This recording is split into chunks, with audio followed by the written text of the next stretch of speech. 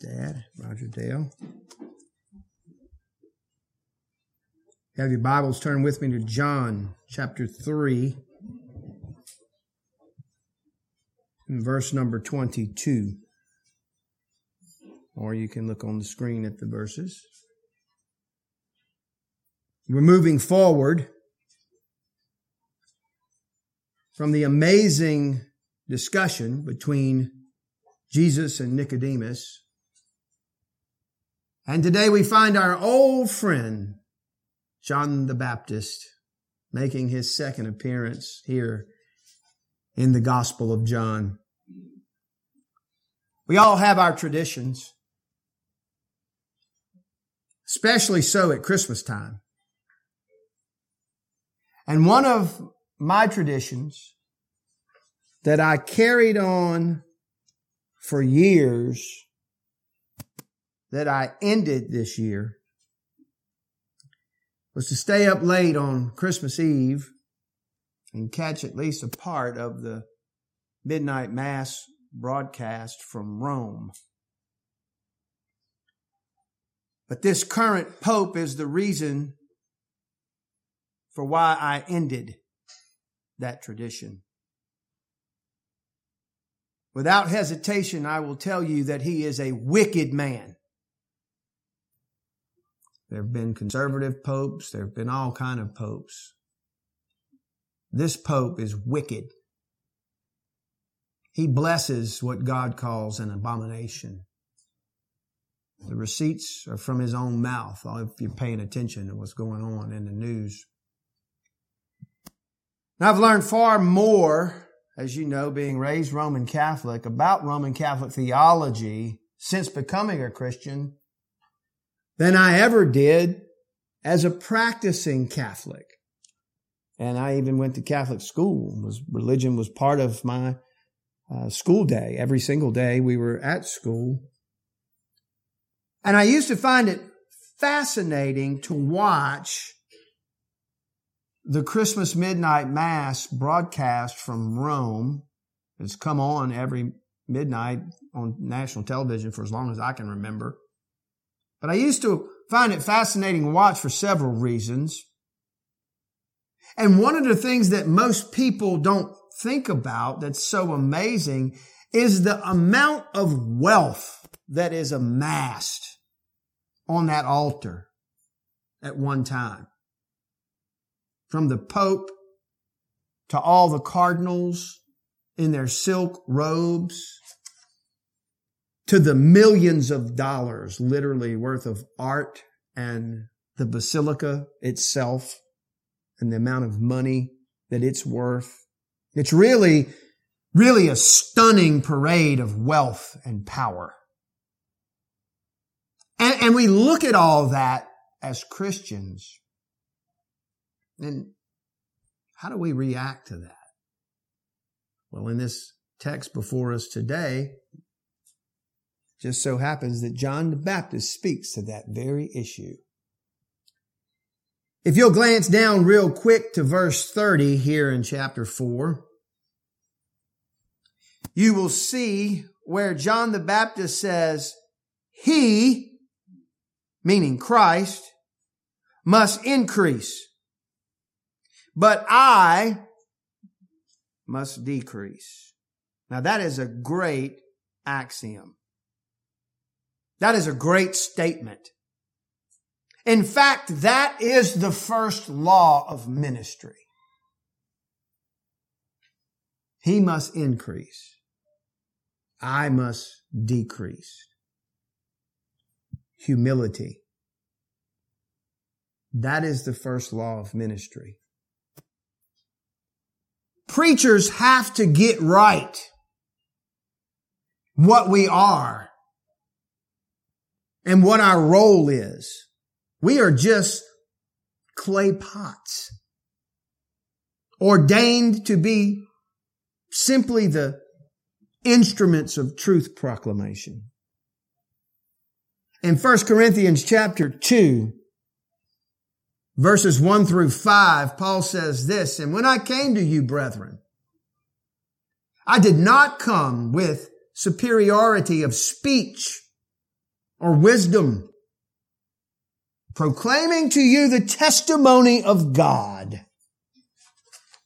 For I determined to know nothing among you except Jesus Christ and Him crucified.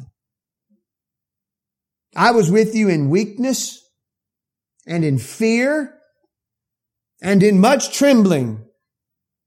And my message and my preaching were not in persuasive words of wisdom, but in demonstration of the Spirit and of power, so that your faith would not rest on the wisdom of men, but on the power of God. Paul preached Christ. He made much of Christ, and he made nothing of himself. He said in 2 Corinthians chapter 4, verse 5, for we do not preach ourselves, but Christ Jesus as Lord, and ourselves as your bondservants for Jesus' sake. As you know, bondservants, properly translated, slaves, doulos. That's why we say the first law of ministry is humility. And John's statement here in our text for today expresses that so well. He must increase, I must decrease. In 1 Thessalonians 5:12,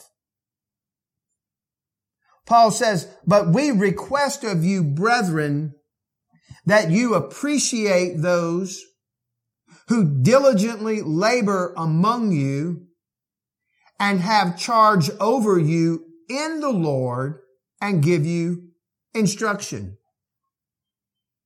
Appreciate them, yes. Love them, yes. Give them glory, no. Exalt them in any way, no. When Peter gives instructions to pastors, he says, clothe yourselves with humility toward one another, for God is opposed to the proud, but gives grace to the humble. All faithful, honorable ministers should always make much of Christ and nothing of themselves. And that is exactly what we're going to see here in our passage today. So let's just start by reading our passage, John chapter 3, verse 22, and we'll read through verse 30. After these things, Jesus and his disciples came into the land of Judea, and there he was spending time with them and baptizing. John also was baptizing in Aenon near Salim because there was much water there, and people were coming and being baptized. For John had not yet been thrown into prison. Therefore there arose a discussion on the part of John's disciples with a Jew about purification. And they came to John and said to him, Rabbi, he who is with you beyond the Jordan, to whom you have testified, behold, he is baptizing, and all are coming to him. John answered and said, a man can receive nothing unless it has been given him from heaven. You yourselves are my witnesses that I said, I am not the Christ, but I have been sent ahead of him. He who has the bride is the bridegroom, but the friend of the bridegroom who stands and hears him rejoices greatly because of the bridegroom's voice. So this joy of mine has been made full. He must increase, but I must decrease. Any so-called minister, pastor, bishop, whatever the title may be, who exalts his own office and his own position into that of some kind of priest as a mediator between God and man, is a person who is perverted in his claims. There's only one high priest and only one mediator between God and man, and that is the God-man, Christ Jesus. Any so-called minister who declares himself an authority over the church is a deceiver and a liar. Any so-called minister who says he exercises power over the church is a deceiver and an antichrist. Listen. Any minister who views himself as anything more than a simple Christian, equal to every other Christian, has corrupted himself. Any so-called minister who claims to be the head of the church dishonors King Jesus because Jesus is the head of the church. The Pope carries the title the Vicar of Christ, which means the earthly representative of Christ, and yet he blesses what God says is an abomination.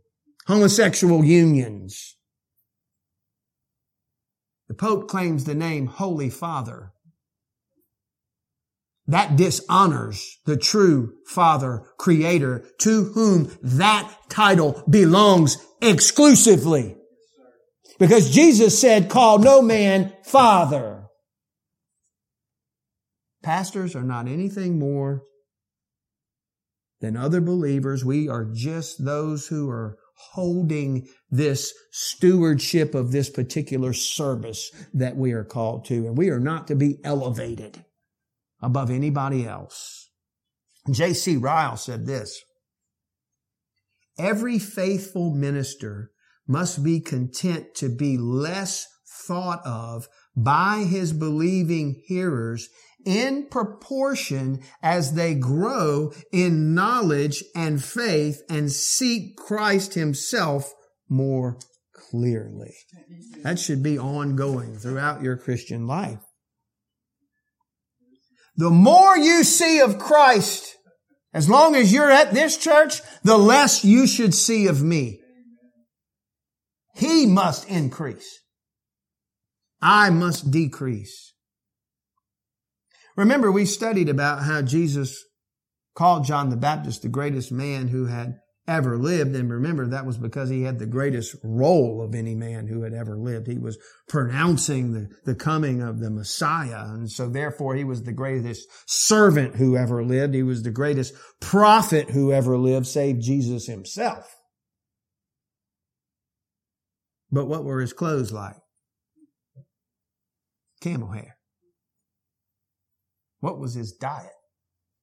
Locusts, wild honey, whatever he could eat, whatever he could find. When he came along, there hadn't been a prophet in over 400 years in the land of Israel. And his joy was in being hidden out in the desert. His joy was to bring Christ into view for the world to see. And you got to understand, in John's time, he was the ultimate preacher. He had national popularity. All of Jerusalem and Judea would flock out to the desert to hear this prophet preach. And the lesson that he teaches us is how important it is that he fades away from that popularity and Christ becomes everything. And John is pointing people to the Messiah. And as Jesus is starting to attract followers with His teaching and His ministry and His miracles, John's ministry, with all that popularity, is beginning to fade. But before it totally does, their ministries overlap one another. And that's out of necessity that they overlap, because there's a transition that's happening right here. This is an especially important text for anybody called into the ministry, because here you have this ministry and this minister being diminished and fading away, and at the same time Christ being more and more and more exalted. And it's a lesson for all of us. Now, the best we can tell, it seems that John the Baptist's ministry overlaps with Jesus' ministry for somewhere around 6 months or so. And it had to be that way because he's still the one who's introducing Jesus. So in this time period, John is still ministering and preaching repentance and preaching that Messiah had come and telling them who He was and baptizing the people who repented. And guess what? At the same time, Jesus was doing the same thing. Preaching repentance, preaching the kingdom, declaring Himself to be the Messiah, baptizing people. The ministries were overlapping. Now this all brought about a problem. And it's a very human problem. John's disciples started to feel jealous of Jesus' ministry. John didn't. There wasn't no rivalry with John, but his disciples did. And that is a textbook example of how weak we can be. But that is contrasted in this text with the amazing humility of John the Baptist. Now let's get into the setting. Look at verse 22 and we'll pick up the story. It starts out with, after these things. And of course that means after he came to Jerusalem, he went to the temple, remember? He attacked the temple, drove everybody out, and then he had that whole discourse with Nicodemus that we went through. After all of that, it says next in verse 22, Jesus and His disciples came into the land of Judea. And that means that they went out of town. Out of Jerusalem, they went into the countryside. And look, it says next, and there He was spending time with them. Now again, based on what it says later in chapter 4, best guess is this is around a 6-month time period. We don't have any details of what was going on during this time, except that He was spending time with His disciples. And at the same time, look next there in verse 22, it says He was baptizing. Now at this point, He was doing the kind of baptism that was the same thing that John the Baptist was doing, the baptism of repentance, which was simply a symbolic washing on the outside to demonstrate a desire to be washed on the inside to get ready for the Messiah's arrival. This is, of course, not Christian baptism as we know it today. That doesn't come along until the New Covenant and the early church in the book of Acts. So Jesus is starting to do essentially what John had been doing. John came preaching the kingdom. John came preaching Christ, preaching repentance, baptizing people. And in this overlap, Jesus is doing the same thing. We see that in verse 23 with one important note. It says, look there, John also was baptizing in Aenon and near Salim because there was much water there and people were coming and being baptized. Guess what? You need much water to be baptized the right way. You understand that? And notice that John still had people coming to him. And it says the location was in Aenon near Salim. Now, we don't know exactly where those two towns were, but there are two possibilities where there were, and both of those possibilities are in Samaria. You know what that tells us? That when the overlap started, John went way north. As soon as Jesus went into the regions around Jerusalem and Judea, John went somewhere else. He left Judea to go north. He was in no competition with Jesus. This is the first act of a humble man who leaves the very location of all his national success to go somewhere else to make room for Jesus. Now back in verse 22, we saw that Jesus was spending time with his disciples and baptizing. Look over at chapter 4, quickly with me in verse 1. It says, therefore, when the Lord knew that the Pharisees had heard that Jesus was making and baptizing more disciples than John. Stop there. So here we get this little footnote. More people now are going to Jesus than have been going to John. Notice verse 2 here in chapter 4. Although Jesus himself was not baptizing, but his disciples were. What does that mean? Well, it means he was preaching and he was calling people to baptism, but he was having his disciples actually physically doing the baptism down in the water. You want to know why?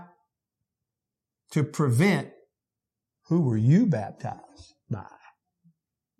I was baptized personally by Jesus. Jesus didn't want any of that. So he had his disciples doing the act. So what we learn here is that Jesus' popularity was increasing. And John's was fading. And apparently, John's disciples started to worry about the implications of this. Go back to chapter 3, verse 24. It says, for John had not yet been thrown in prison. Now, why do you think that statement just pops up right here? Because it's an important statement.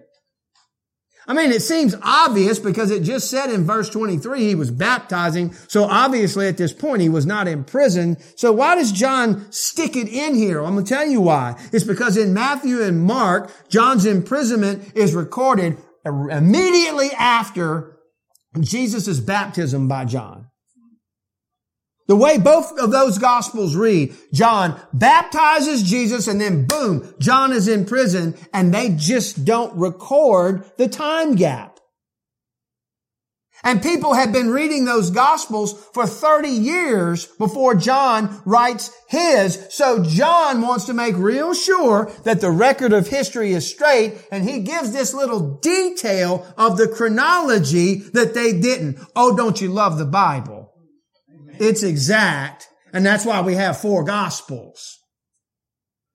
So we're in this overlap period here in our text, and people are shifting from John to Jesus because John is sending them to Jesus, and then Jesus is doing these jaw-dropping miracles. And in this context, we come to verse 25, which says, therefore, there arose a discussion on the part of John's disciples with a Jew about purification.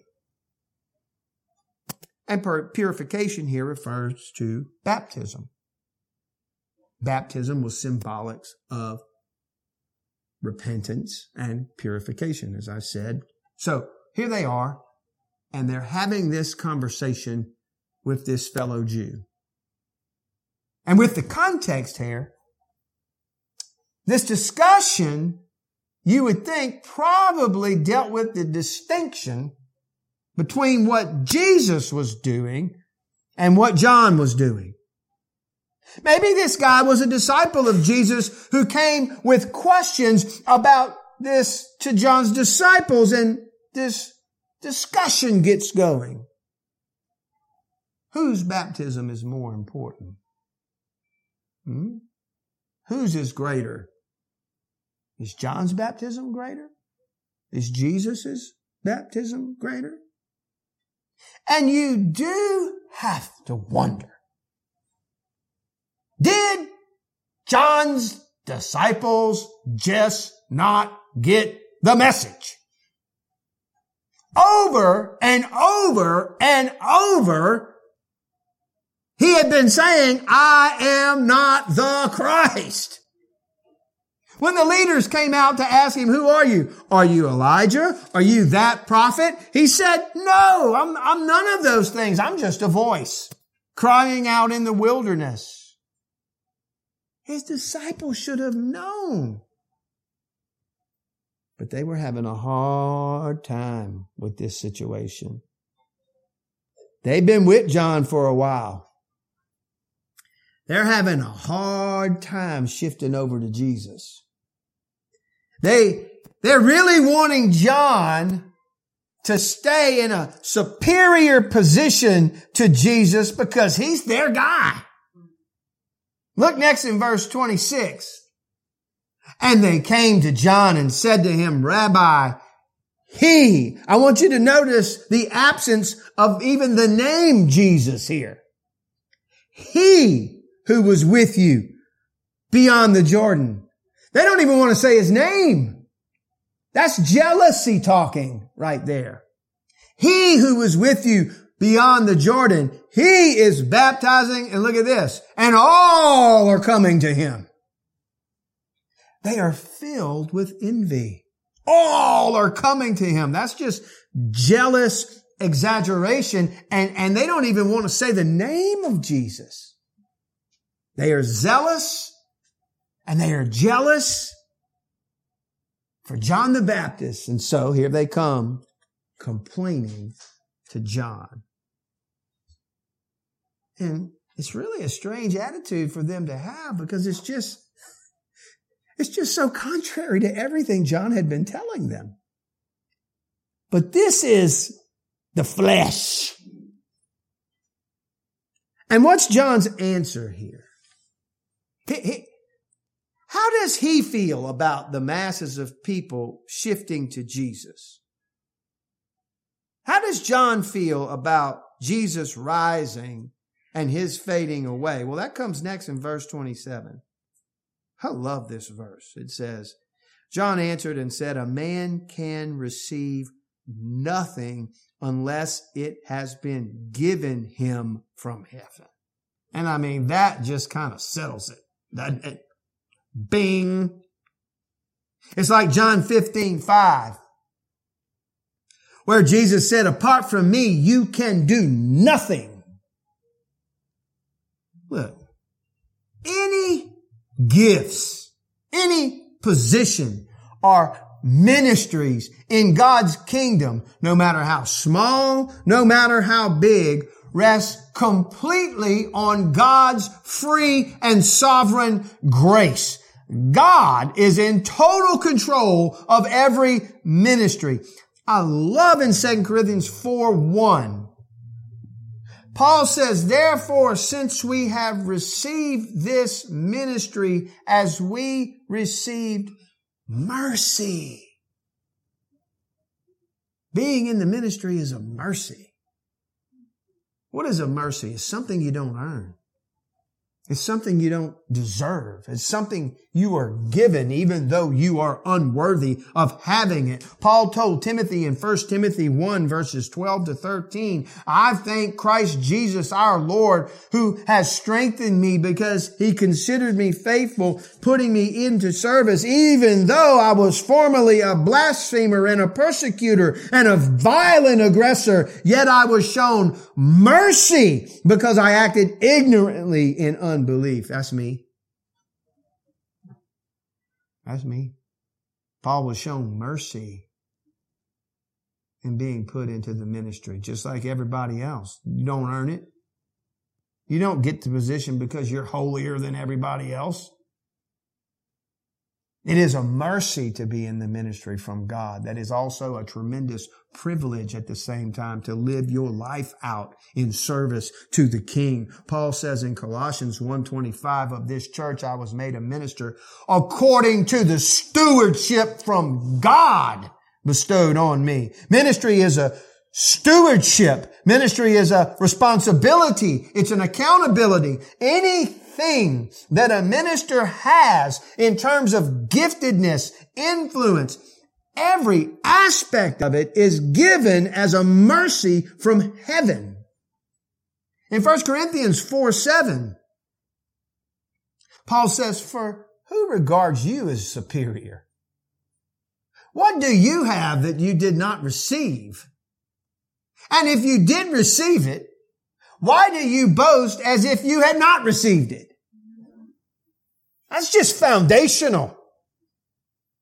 The principle is very clear. Ministry is a mercy that flows to an unworthy Christian based upon God's sovereign grace. And of course, I'm talking about genuine God-glorifying ministry, not the ministry of all the wolves that we have out here in professing Christianity land in America. I'm talking about genuine, faithful Christian ministry. You can't earn it. You can't achieve it. And what John is saying in today's language is this: it's not about me.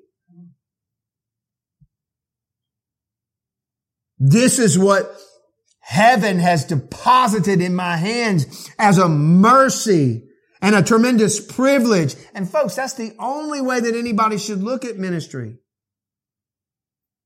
But sadly, so many don't. On Twitter, they have a woke preacher clips. It disgusts me. It disgusts me to even think that these men claim to hold the same office that I do. It's an embarrassment to see these preachers on the internet and their foolishness. Now, John illustrates this in the next two verses. Look in verse 28. You yourselves are my witnesses that I said, I am not the Christ, but I have been set ahead of him. Now, can you only imagine how many times they heard him say that? I am not the Christ. It's not about me.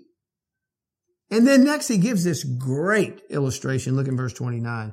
He who has the bride is the bridegroom, but the friend of the bridegroom who stands and hears him rejoices greatly because of the bridegroom's voice. So this joy of mine has been made full. What made them jealous made him joyful. That's the right attitude. You've heard me ask this question before. I'm going to ask it again. If somebody came right down the street here on Hooper Road and planted a good, fine, sound doctrine church just like ours with expository preaching and reverent worship and all the rest, and people started coming in droves and getting saved, and they quickly grew to 3 times our size, and we stayed just like this, what would your attitude be about that church? Would it be jealousy? Shouldn't be. Because this is not about us. That's the point I'm trying to make to you. It's not about me. It's about King Jesus. We are by far the smallest of the 8 churches of the Here We Stand conference. By far. And I pray all the time for their churches to grow and to flourish, because we're not in competition. We're on the same team. In Philippians 1, Paul is in prison, and the young buck preachers are outside. And they're thinking, boy, this is our time to shine. The old man is in prison, and now his ministry's been shut down. And they start talking bad about him. And it hurts. They're saying old Paul is in prison because of his sin and God is punishing him. They're preaching Christ from envy, he says. And what's his attitude about that? We'll look at verse 18 in Philippians 1. He says, what then? Kind of sounds like Luther. Only that in every way, whether in pretense or in truth, Christ is proclaimed, and in this I rejoice. Let me tell you something. That's humility right there. No matter what, Christ is preached, and I'm glad about it. Well, I don't care what the young bucks are out there doing, as long as they're preaching Christ. John the Baptist had no competitive bone in his body toward Jesus. He was like a best man at a wedding, and that's the illustration that we just read in verse 29. Back in those days, the best man had a very important role to play. Remember, we looked at this a few weeks ago. Weddings were real big deals back then. They lasted as long as a week. They were planned many months in advance. Remember, the bridegroom's over there getting the house ready. He's got to prove to the girl that he can build a house and maintain it in order for them to be married. They were in that betrothal period, and then the wedding took place and the house was ready and everything's prepared, and the best man, who would be his closest friend, would take care of most of the work of the preparation. All the duties and the responsibilities for the preparation of the wedding. And all the while he'd be communicating with the bride behind the scenes. He would be letting the bride know the when and the where and the how to meet and to get everything ready for the wedding. And when the big day finally came, the best man would take the bride and present the bride to the bridegroom. And John is saying, that's my job. I'm not the bridegroom. I'm just here to connect the bride to the bridegroom. I just want to take the weary and the heavy laden to Jesus. That's all I want to do. And when I've done that, I rejoice. That's the end of verse 29. Look, so this joy of mine has been made full. You guys are jealous. Y'all are all upset because Jesus is getting more people than I am. But I'm telling you, this is why I live, for him to get more people. This is what I'm called to do. This is my joy. And then my task is done. And then when the bridegroom takes the bride,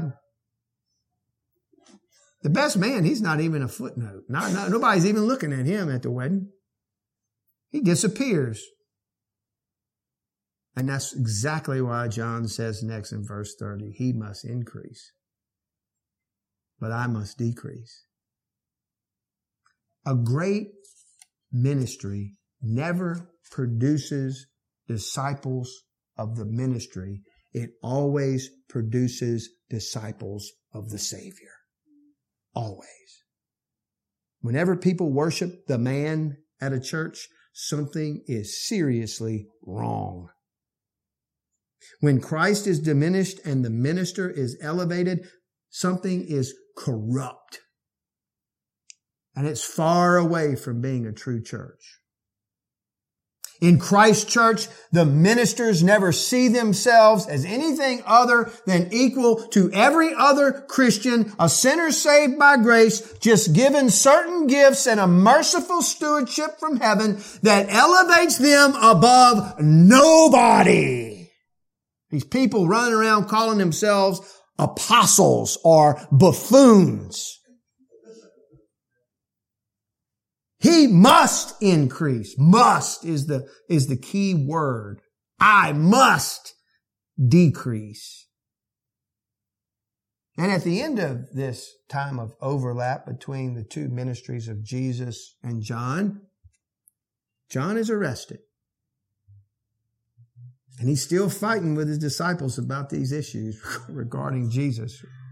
Remember, that's why he sends them to get more information. Now, that's a whole nother sermon for another day, so I won't delve into all of that. You can read for that. But for now, he's languishing in prison. And one day they call for him. And they bring him out of his cell. And they cut his head off. And he'd bring it on a plate